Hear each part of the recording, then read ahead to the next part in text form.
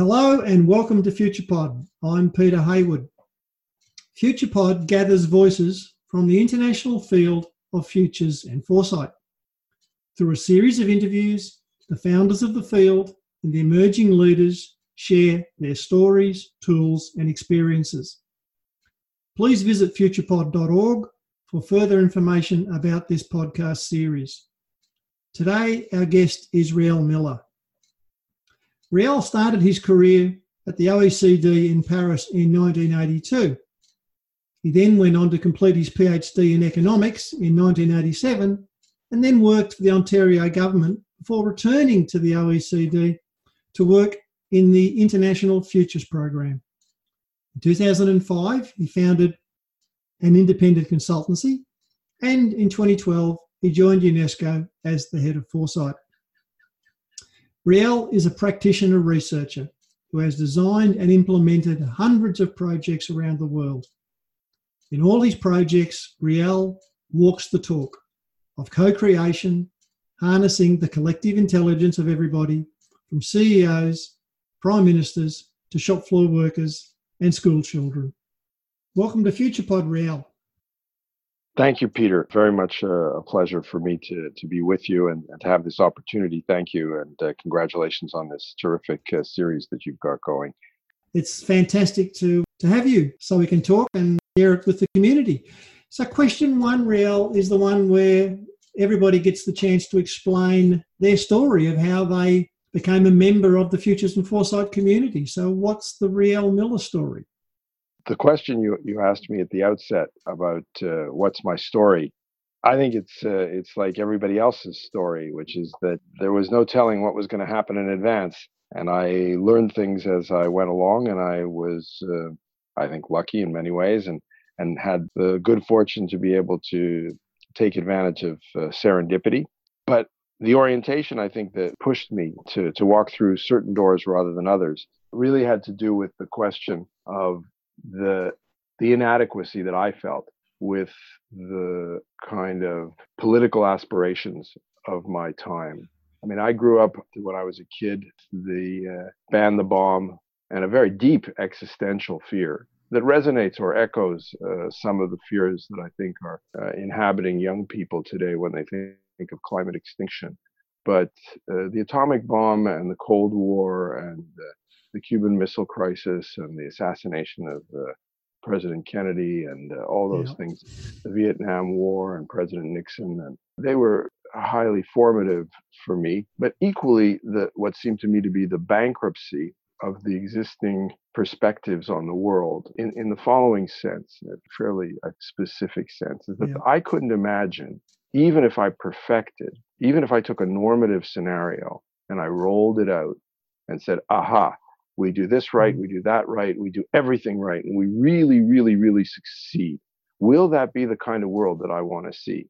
Will it correspond to my values? Will it be something that I think actually resonate with my not entirely articulate, meaning broader than just what words can convey, sense of what it means to be human in this universe?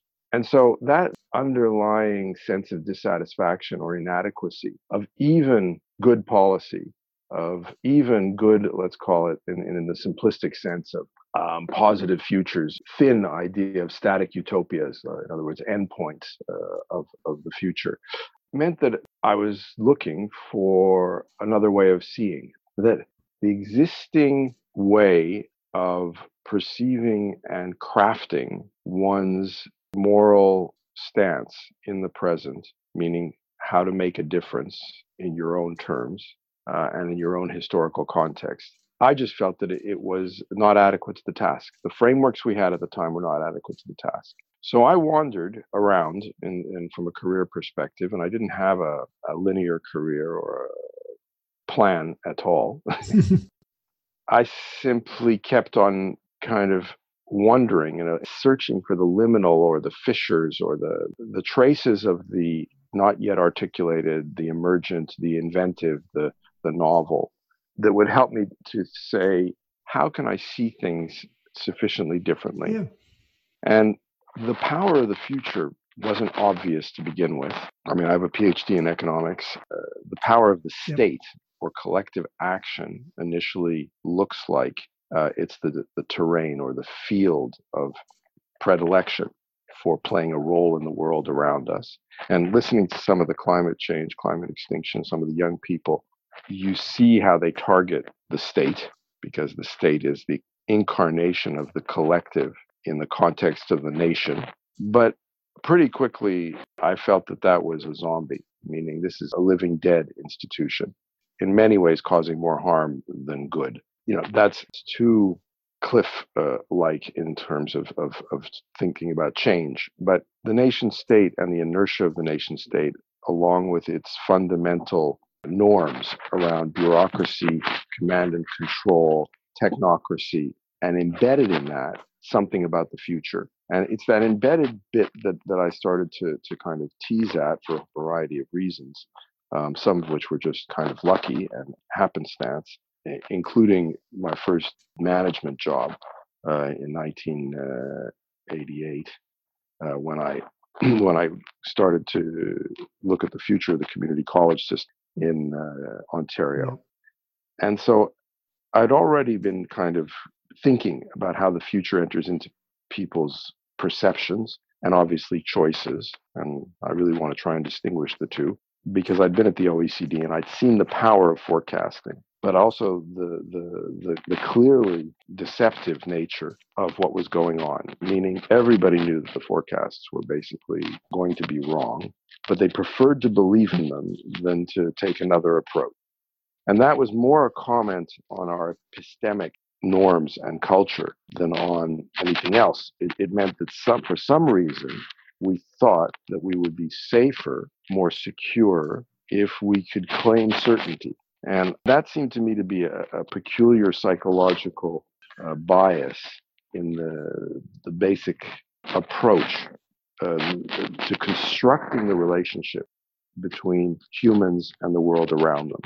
And this is part of an objectivist, empiricist, but also, from my point of view, a continuation of a kind of science as God, meaning religion and God gives you a reason to think that well, God knows the future, so you can just leave it to God. That's fine. But then scientists know the future. Well, you can just leave it to scientists. And that faith in the other, and then that kind of technocratic objectification of deterministic reality, all of that just seemed very suspect to me. And one of the initial kind of antidotes, which is just kind of the normal thing that comes to hand, is the way in which legitimacy is created. And so when I ran this Vision 2000 exercise in 1988, I knew that it would have been easy, having come from the OECD where we did econometric and technocratic forecasting, it would have been easy to have just replicated that epistemology, that methodology. But since I wanted to lean against that in some senses and try and find broader and different set of approaches, the key was to create a participatory process that would build legitimacy for other ways of seeing. And so that was my basic trial by fire in a way of doing collective intelligence knowledge creation. And I didn't, of course, realize what it was at the time, per se, but over the years, it's over 30 years ago now, I came to realize that there was a whole theory and practice of how people create knowledge together. And I also started to see how that had elements that were connected to a scientific approach, not science in the sense of certainty or being able to predict certainty, but science in the sense of being able to describe. And in some senses, to describe in a relatively narrow temporal frame, meaning the description is going to change and the way you describe and the reasons for describing will change over time. So if I'm describing the functioning of the political system today or of a cultural artifact, a movie, I'm describing it from where I stand today. And in fact, I can't even recreate the language and the feelings and the kind of moods that pertain, let's say, 50 years ago when something happened in the past. And all of that gave me the sense that we needed to be able to create more real-time, more present, embedded in the present approaches. it took many years of designing and testing and working with people to think about the future, because that's primarily what I became, which was a kind of architect of processes for thinking about the Yep. future, to begin to see where the greatest difficulties and kind of blind spots were. And what became evident to me pretty quickly, but it took a long time to figure out some solutions, was that it's very hard to imagine the future. You and I and many of the other practitioners, we work with people and we ask them to think about the future. And what's striking is that it's generally speaking banal, and mostly people are saying the same thing, and mostly they're saying what they read in the newspaper a couple of weeks ago or whatever. So and all of them are embedded in the same narrative structure of a hero's walk or a hero's voyage. And most of them are embedded in some form of progress, which could be growth, or it could be improvement, or it could be betterment. And so the narrative framing and the analytical framing, that the only foundation upon which their imagination can be articulated, because that's the other thing, is that the future can only be imaginary, because you can't go and touch it, you can't bring back evidence. And so the framing, meaning the reasons and the analytical categories, become very central. And so over the years, I basically was able to test later on when I went back to the OECD at the International Futures Program, and then as an independent consultant before I came to UNESCO, and here at UNESCO also extensively. I've been able to test different heuristics, different tools, different methods, which allow people to reveal to themselves the anticipatory assumptions that allow their imaginations to be meaningful. Now, that's the collective intelligence anticipatory systems framework, which has, and those are two distinct parts that have been at the core of the work I've been doing over the last decade.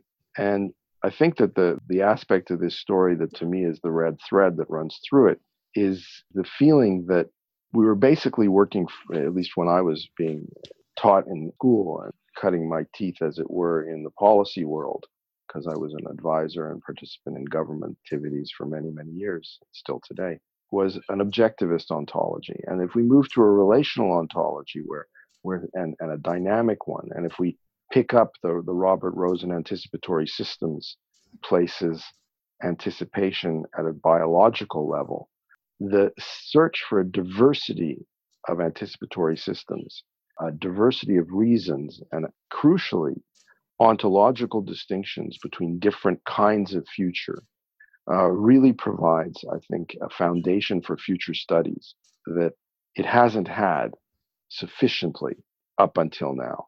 Meaning, it's been very difficult, I think, as many of the eminent and brilliant colleagues that we have in the field know, to provide a kind of shared research and theoretical framework for our discussions, and to get the field beyond the kind of quicksand and siren song of telling people about particular scenarios and particular futures. And because of the strong desire that people have in the current world, which I think is one of the key issues about futures literacy, is to change what people want, to change the questions that people ask.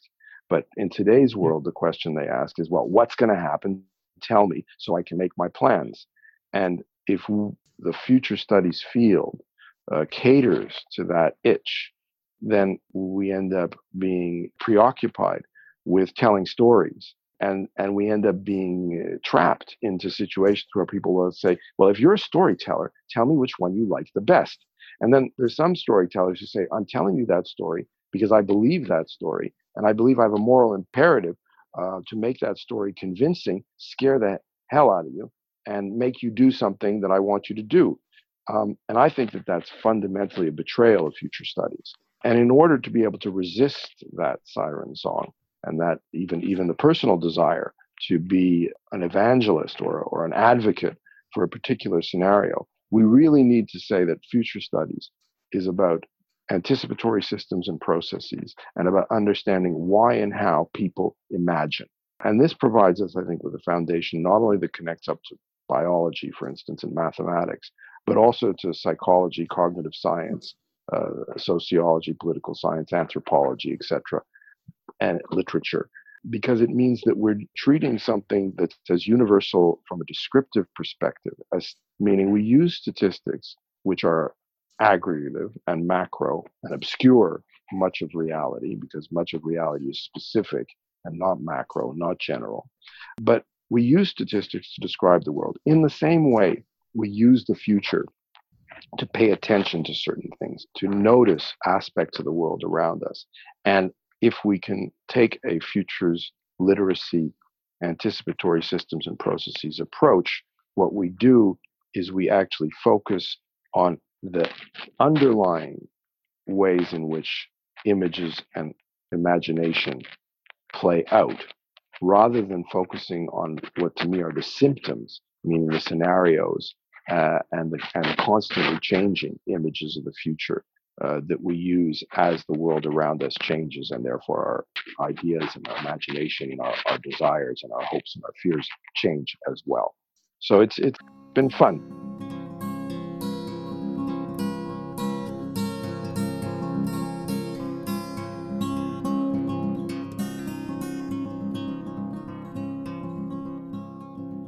Okay, Riel. The second question is one where I invite the guest to talk about a framework. On yours, we've got the anticipatory systems framework, or your meta framework. So do you want to explain that framework, that sort of epistemological way of doing futures work? Yeah, given what I've just said about kind of anticipatory systems and perception, seeing and doing, I've been keen to walk the talk of my own thinking to see if I can tease out and expose different anticipatory systems and processes, to see if we can research, catalog, categorize, analyze the anticipatory systems and processes that are out there. I mean, that's a research objective. In order to achieve that kind of research objective, you have to have people who are ready to share. And you also have to have people who are ready to learn, because you can't scaffold up, or you can't go deeper into anticipatory systems without people themselves starting to become conversant with what their anticipatory systems are. If you're trying to design, and that's what this is about, designing processes. If you're trying to design a process where people peel back and begin to fill in the attributes of their own anticipatory systems, both the narrative and the analytical frames that are the source of their images and imagination, descriptions, imaginary descriptions of the imaginary future, then you need to essentially design a learning process. But of course, it has to be a learning process that engages people, that people want to be part of. And so basically what I've done is I've described the three primary kind of performance goals of the futures literacy laboratories that I've been designing and implementing for, probably about 20 years now, if not more. And those labs function on a collective intelligence knowledge creation foundation. That's the underlying framework for creating knowledge. They're laboratories in the very strict sense of the fact that we're bringing material, test hypotheses, in a controlled context that's co-designed. And it's co-designed because in order for people to be motivated to dive into this and to learn, the topic needs to be a topic they care about. They also need to be aware of the kind of different dimensions of the topic, the future of their restaurant, the future of their government, the future of their company, in order to be able to debate, discuss, invent, challenge, flesh out their images of the future.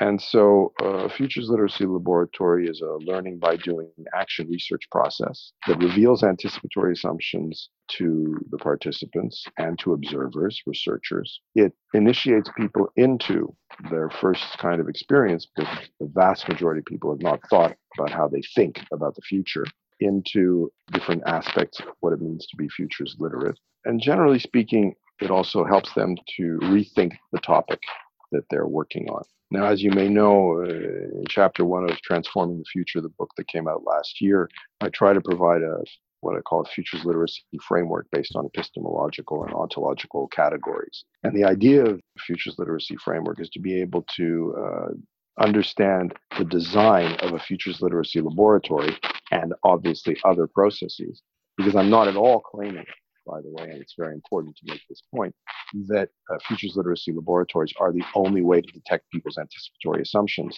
That would be absurd. There are many different ways to detect people's anticipatory assumptions.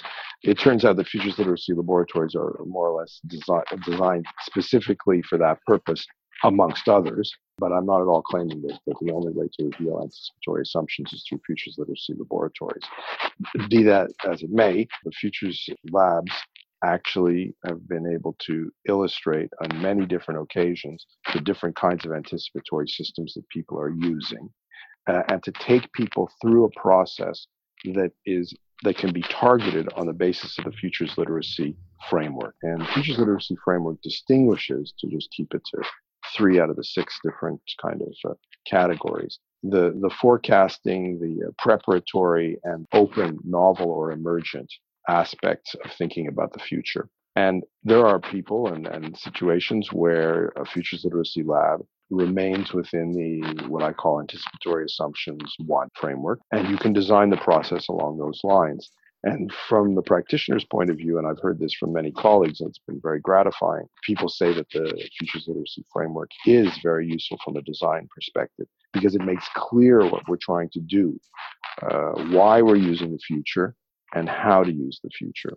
So this is, to me, also very positive from the perspective that the Futures Literacy Laboratory meta framework opens up a whole series of different directions for research and for application. And also, really puts design, but design on the basis of a theoretical foundation and practical feedback.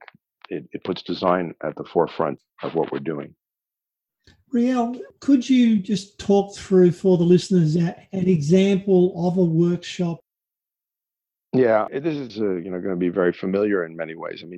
Basically somebody comes along and says to you, I want to think about the future. And then they look around and they try and find somebody who's got some experience doing that. And they say, well, yeah, okay, can you help me? And that's what happens. So that's what I call the initiation, first contact.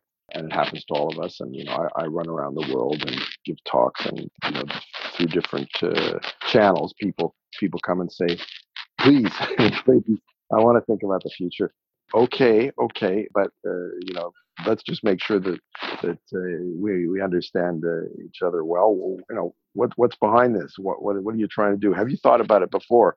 Have you been disappointed, etc.? And quite often, what I'm trying to identify is people who want horoscopes, or people who want McKinsey, or people who want an OECD forecast. There's plenty of suppliers out there. They will be very happy with a closed systems, predictive, extrapolatory set of scenarios, which can be more or less diverse, baby bear, mama bear, papa bear, or good, bad, and ugly, as I call them, which are the standard scenario categories. And that's fine. So generally speaking, I can do that. I've done that many times throughout my career, but these days that's primarily not what I'm designing. Rather, they say, okay, yeah, we're ready to do something a little bit different. We're ready to think about how we think about the future a little bit, and we're ready to challenge our ideas about the future. And it's pretty vague. People don't have a strong sense of what that means, but they're game. And then we say, okay, let's roll up our sleeves and do a co-design. So that's the second phase. And the co-design is fundamental because it's the moment when you begin to specify from a laboratory perspective the introduction of the participants. The book has 14 case studies in it, which show different degrees and levels of a futures literacy lab. But there are many, many examples, and I hesitate to just pick one out of a hat, as it were. The process of selecting the participants and determining the way in which the topic is framed. Are we talking about? It was interesting. I was working with some people on the future of the financial sector recently. And somebody from the financial sector said, look, we did a futures exercise the other day, and it was called the future of banking. And really, it just meant that people thought about banks in the next 10, 15 years. And there's a lot more to this than banking. And banking is just, it boxes in their thinking right away. What we should be talking about is about the financial sector. And then somebody said, well, no, not really the financial sector. We can be talking about the way in which society understands intertemporal assets and credit and legitimacy and confidence. And then you're getting to the broader way of articulating it. And also, it creates an invitation for people to use their imaginations. Now, of course, it makes it a little bit more difficult because you're not dealing with things in the past, and you're not dealing with existing categories exclusively. You're creating a kind of a window into invention and the discovery and formulation of words that didn't even exist before people said, oh, we need to think of this. What is it? But that co-design allows you to create a process which goes through the learning curve parts of a futures literacy lab.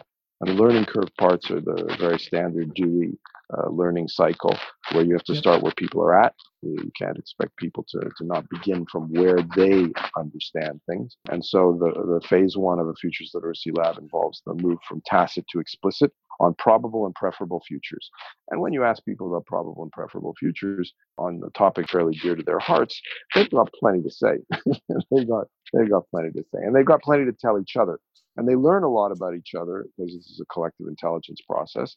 And as they try to verbalize, to express in words their ideas about the future, which of course are imaginary because you can't go and touch it, they negotiate shared meaning amongst themselves. And they begin to practice the basic mechanism of a laboratory, a collective intelligence knowledge creation process, which sets you up at the end of phase one to say, look, you are thinking of the future in terms of probable and preferable futures. That's what you're accustomed to doing when you think about the future.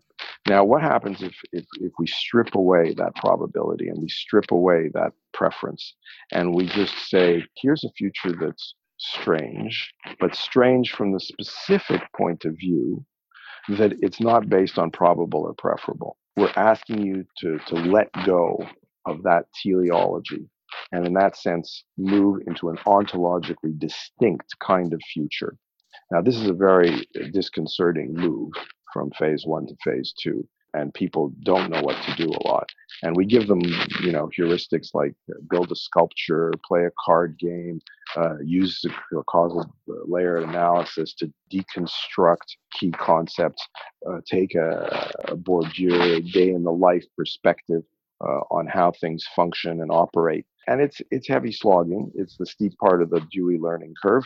And people need to be coached and have a good facilitator to help the process along. But what comes out of that is an appreciation of the extent to which their thinking about the future has been circumscribed, channeled by the desire to predict and the desire to be normative. That's a little glimmer. It's not big. It's just kind of, funny thing there. I let go of probable and I let go of preferable, and all of a sudden I started to see other things. And then, of course, they also begin to realize the extent to which they can relax their preferable and probable assumptions. So they begin to question what they were doing in phase one. And so phase three is kind of a consolidation of this realization that you can identify your anticipatory assumptions. You can become more sovereign, more empowered with respect to your anticipatory assumptions. You can actually alter from a paradigmatic perspective or an ontological shift your anticipatory assumptions. And that all of that provides you with both a way to be creative and reassess your endogenous or probable and preferable planning and colonizing approach to the future. But it also allows you to begin to see the extent to which the future is simply something not of its own interest, but a foil or a mirror that illuminates the present. And that its really critical role in this respect, which does not deny the importance of the planning and prediction that's dear to the hearts of so many, but opens up what I call the kind of second eye or the second leg, so we can walk on two legs and see the world with two eyes, of future enhancing our ability to detect novelty in the present and stopping at that point, meaning that by identifying aspects of the world around us that don't make sense or are invisible on the basis of extrapolation, we have enlarged and enriched our relationship to the present. And for the most part, I want to stop right there, because the question of what you do with that, the question of the choices you make, from my perspective, really takes us beyond future study. In other words, there's for me a very important distinction here between search and choice. And I think the dynamics and the systems and the processes of choice, which are, of course, as we know, not rational, is an important field. But it's, for me, a frontier from the point of view of future studies, where if we've revealed more effectively the scenarios that people want to use with respect to planning and preparation, if we've revealed the way in which images of the future allow you to understand the present in new and different ways, then essentially we've created the menu for people to use in the world around them.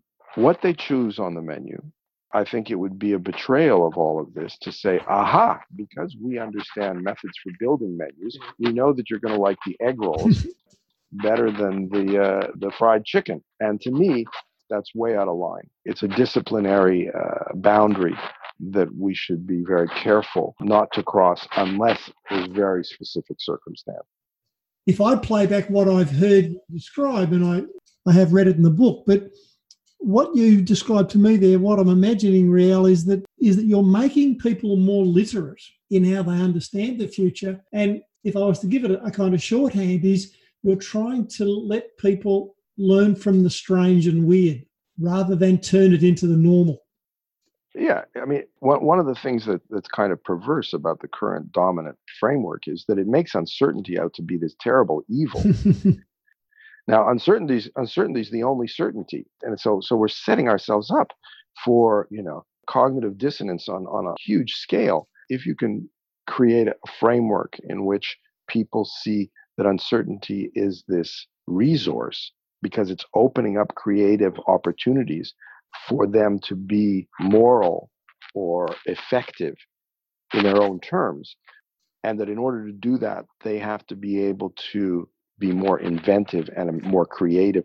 In other words, take advantage of one of the virtues that we trumpet, which is diversity, and using that diversity to create multiple perspectives and to see things we did not see before. Then the unknowable in advance and those things which we can invent become much more useful. And so, I mean, when you say weird and strange, it's again quite striking, which is that our language and the structures of our discourses are so constraining. They're so channeled into particular ways of being. In the Futures Literacy Lab, one of the key elements is to create more comfort with just being creative and surprising yourself. But of course, surprise is an enemy for a plan. Planning hates surprises. And so we're in this absurd world where we're trying to be in some universe that's not ours, because ours, thankfully, from my point of view, is full of surprises all the time. Back to your earlier point, for the people who generally come and talk to us about challenges they have, they're generally dealing with wicked, complex, emergent problems that they don't have ready solutions for. And the notion that certainty, even a view that the future was knowable, would suggest that, well, if it's knowable, then do we think we're doing a reasonable job now? Do we think we're heading closer to a solution now?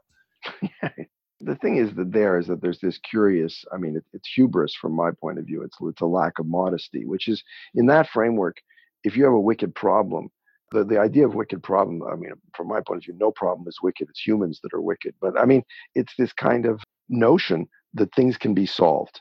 And I guess the idea of solution spaces needs to be really understood much, much better, which is that solution spaces are only defined by the assumptions that actually frame that space. And most of the time, when we're talking about, let's say, complex problems, which to me are a state, not a dial up, dial down. Complexity it's not, more or less. In the context of complexity, where you have novelty emergence and where the unknowable is a critical component of what emerges and happens, then solving it is not the issue.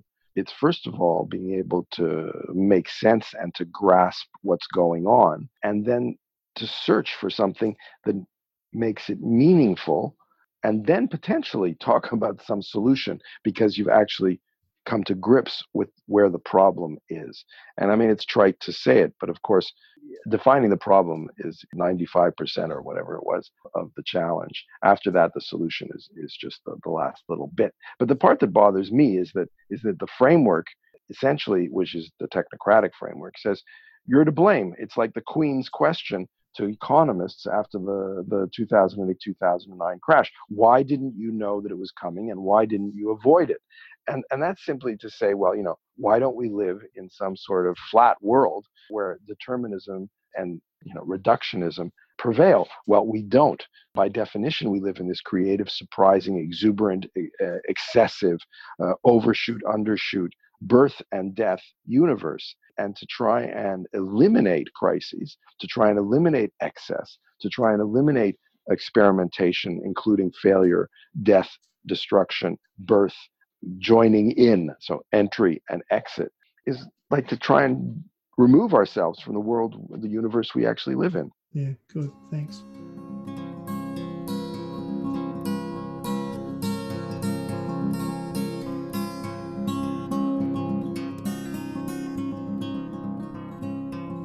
That's a beautiful segue for question 3, Riel, because now I want to talk to Riel Miller, citizen of the world, about the futures, how did you say it? The sense making and the assumptions and the meaning that you're making from the world itself now.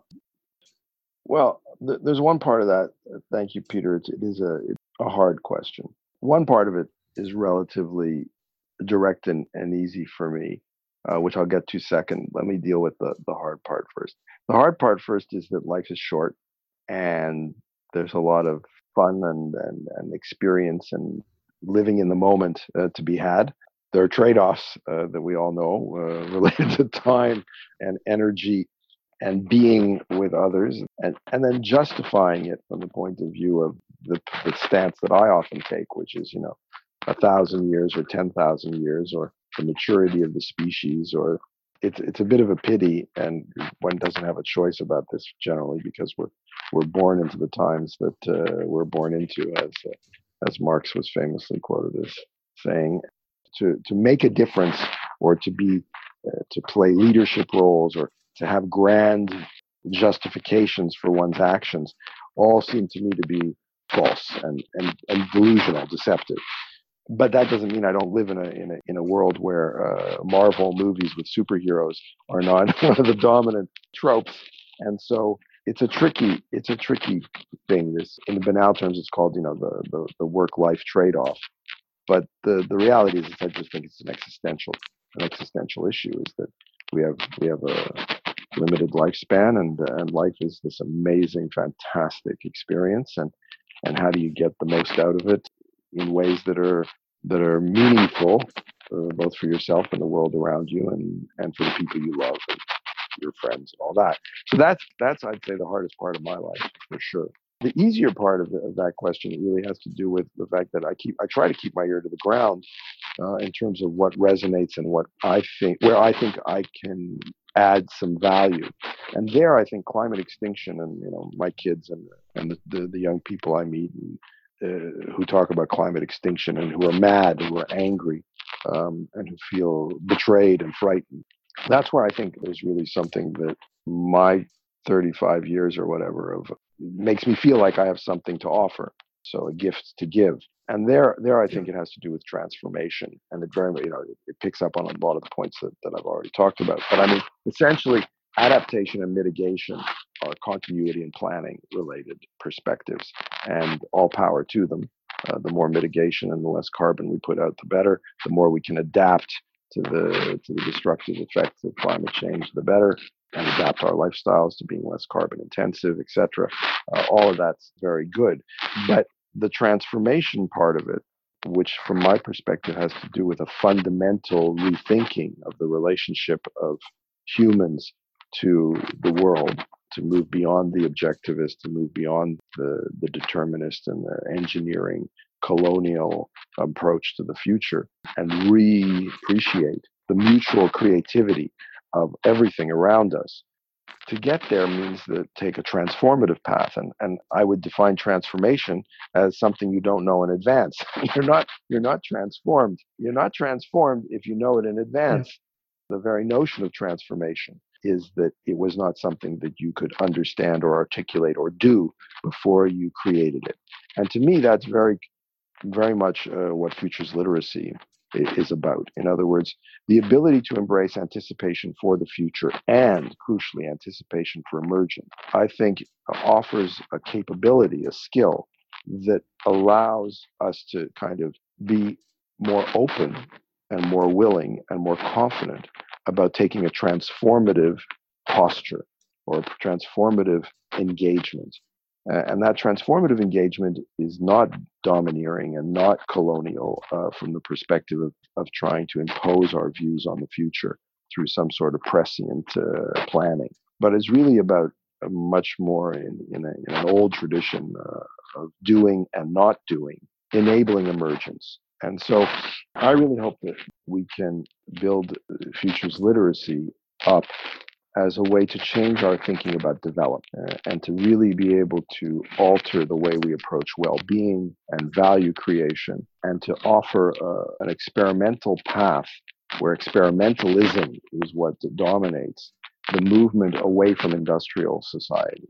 So that's kind of something that feels really directly relevant to me as a person in the present moment. And I think that the climate extinction, the courage and the championing has actually managed to push the discourse along. And I think it's creating an opening to talk about transformation from a deeper and more powerful perspective, which I think creates an opening for futures literacy and for future studies. I spoke to someone. One of the things that actually gives me more hope for where we're going is that the young are getting really angry about really what's going on and are now becoming more political and more active in the same way that women became active in seeking the vote in the 19th century. And the person said, yes, the young are now basically the women of the 21st century. Yeah. The transformation that we're talking about also implies a really different perspective on governance. Yes. One which is much more an assemblage approach, much less a macro general approach, and much obviously quite a bit distanced from command and control and trying to impose colonial style our idea of the future on the future, as if we know what's better for future generations and what their challenges and what their values will be. In other words, I think that we have a fundamental issue around the reconstruction, reinvention of the way in which power and hope and fear are woven into our interactions on a daily basis. I mean, I think that we're really facing a wonderful, but also, of course, hugely challenging transition from that perspective. Yeah. In Australia, and I'm sure that you saw it as well, when a lot of the young adults left school to protest in Australia, what struck me was that, the politicians just told them, just go back to school and be good students, thank you. And generally speaking, the parents were delighted the children were doing it. The teachers were delighted that the children were doing it. But the politicians were offended that the children were doing it. Yeah. The industrial era school, which remains dominant for the service economy and for industrial competitive development, even if we're talking about the fourth industrial revolution, which remains as technocratic as always. It's just we have to understand that the way in which we've approached learning has now become toxic, and that perspective, how to create the knowledge that society thrives on, is really completely inadequate to our capabilities from the point of view of the tools and the power that we have, but also from the point of view of our values and our aspiration. It's a big transition.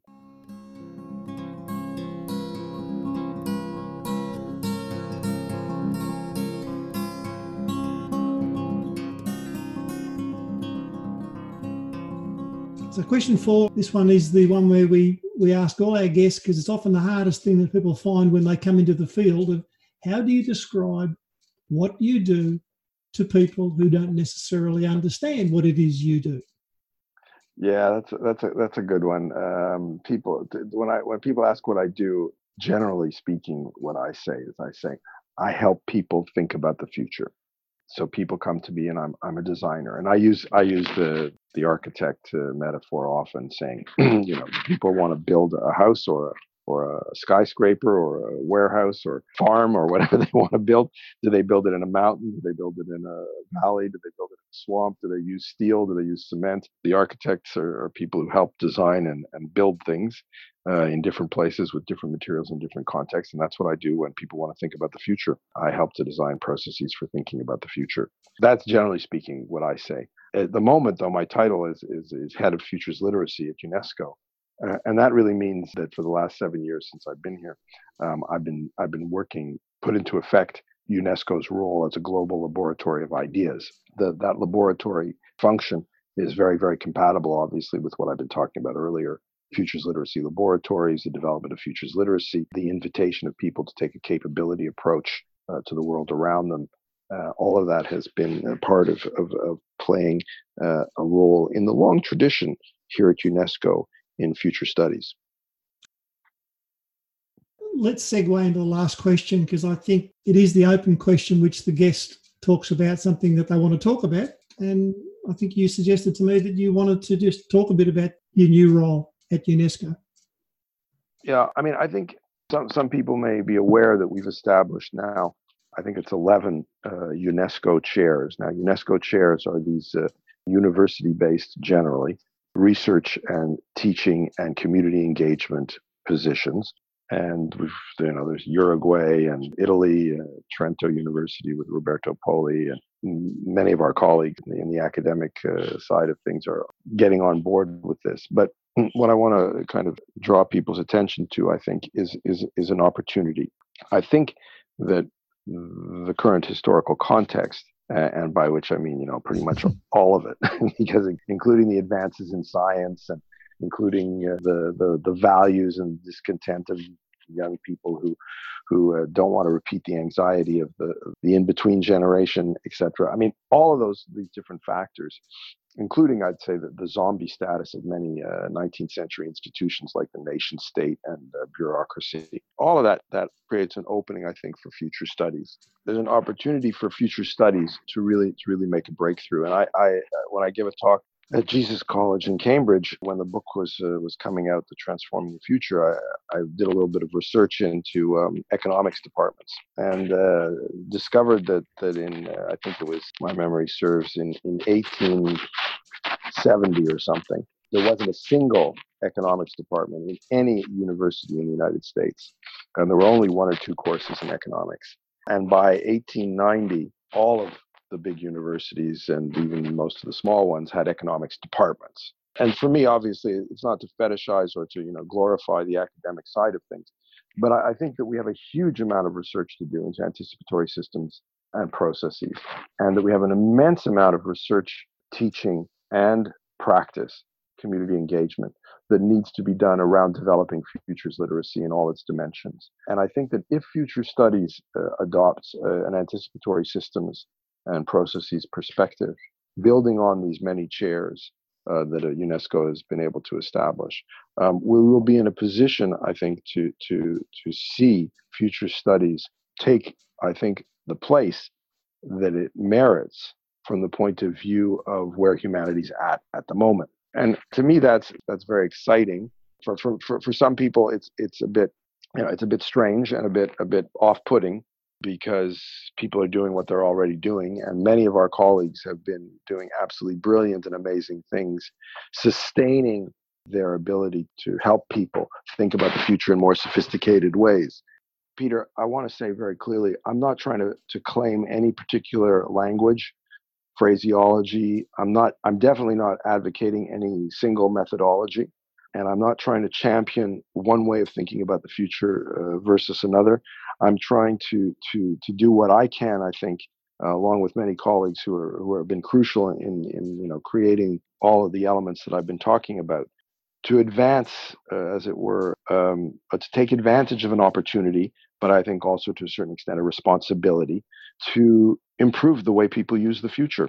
Because I think if we continue along the lines that the future terrifies us, or needs to be somehow pacified by absurd utopian fantasies. Not to say that utopia is not a useful concept, and that utopia can be a much more dynamic perspective.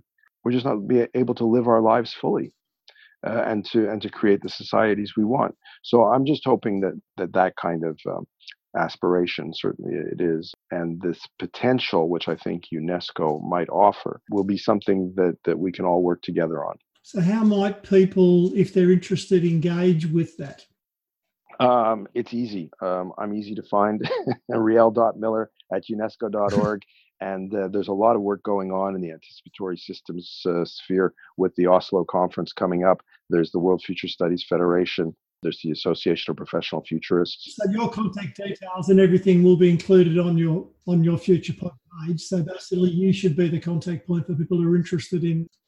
Yeah, we're open for business, welcoming everybody, and trying to build the community as best we can. Okay. Well, look, I'm gonna let you go, and I'm gonna thank you very much on behalf of the community for taking some time out to talk to us, Riel. Yes, thank you, Peter, and really appreciate the privilege. Thank you.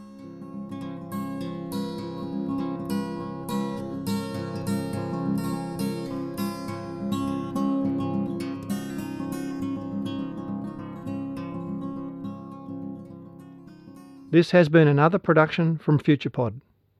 FuturePod is a not-for-profit venture. We exist through the generosity of our supporters. If you would like to support FuturePod, go to the Patreon link on our website. Thank you for listening. Remember to follow us on Instagram and Facebook. This is Peter Hayward saying goodbye for now.